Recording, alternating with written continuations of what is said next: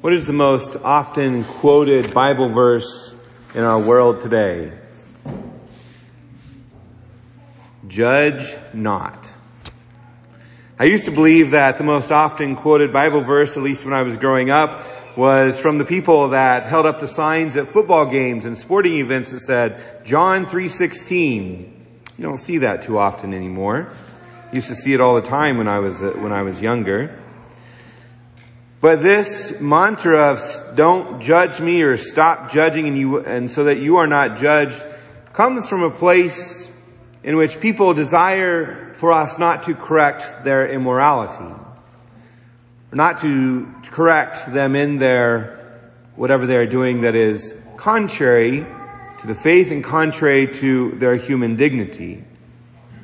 This judging that we are not called to do is one in which we have to recognize that in many ways they are correct.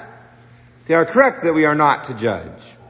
They are correct in the sense that we are not in the place to ever judge someone's soul. We can never see their soul. We cannot judge all of the decisions they made to get to this point where they are doing this act or they are making this decision. And so we can't judge all of that. The only thing that we see is the acts that they are performing or the words that they are saying. And so we can make an objective statement that, well, what they are saying is completely wrong, or what they are doing goes against their human dignity or goes against the teachings of the church and what Jesus has revealed to us. And so we can make a judgment on those things. There is a reality of truth in which we make judgments, and we are called to make judgments. We have to make judgments. Every single day we have to make a judgment of, am I going to get out of bed in the morning and go to Mass? Or am I going to get out of bed and go to work today? That's a judgment that we have to make. And we have to make that judgment kind of in a very weak place when we're very tired and our bed is very comfortable and it's warm and it's cold outside and we want to go out there. But we have to make that judgment that I need to get out of bed and get going and get things in order so I can be on my way. But judgment is necessary, especially of our own selves. Matthew chapter 7 verse 20 says, you will know them by their fruits. And so when someone says to us, don't judge me, we can say, well, Jesus also says, know them by their fruits. And so how am I supposed to look at your fruits if you don't want me to judge what you are doing?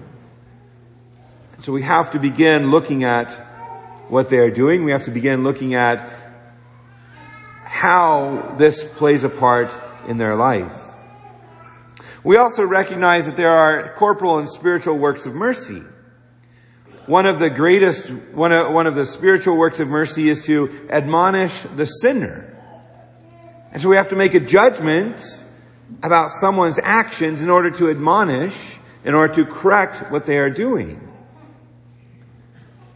We also recognize that we are called in Matthew 18 to fraternal correction.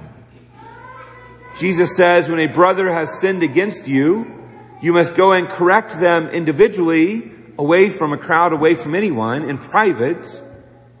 If they don't change their actions, then bring 2 or 3 witnesses and correct them before them. And if they still don't change their actions, bring them before the church.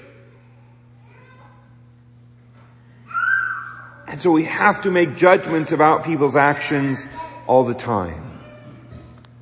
Well, those actions that we are judging is not to judge their soul and not to judge their intentions and not to judge everything that helped to lead them to this decision. All we are seeing is this act.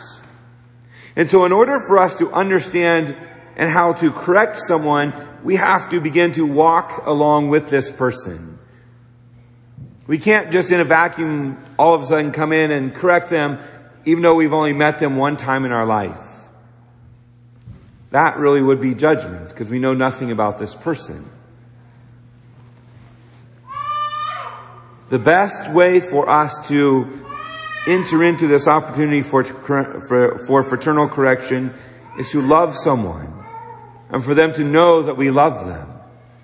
And the only reason that we would bring this up is because we desire their salvation And we desire for them to be with God. We desire for them to have eternal life.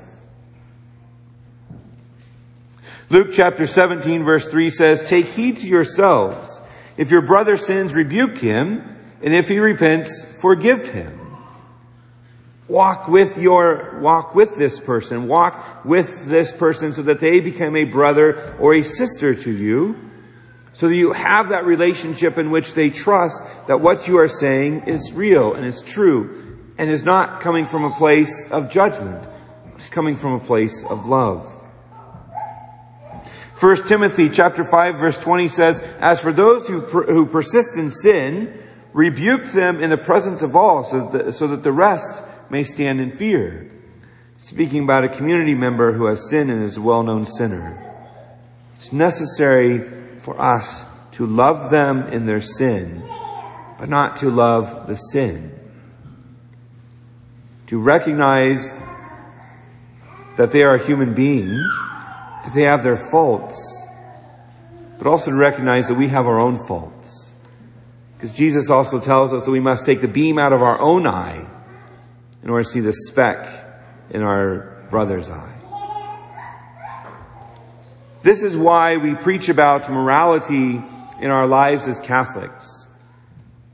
We have to live upright lives, ones that are witnesses and models of the Church's teachings and the life of Christ that He is calling us to, this imitatio Christi, this imitation of Christ. When we imitate Christ and our life is showing that we love Jesus and we are a follower of Him and that we are repenting of our sins, we are more believable. So we have that authority for someone to say, I know that they love me. I know that they desire my good because I see them striving for holiness. I see them striving for life in Christ as well. And so our life begins to be a model. And hopefully our life is an opportunity for someone to examine their own. And for them to say, I want my life to be like theirs. As they follow Christ and they love God, I want that relationship with Christ as well.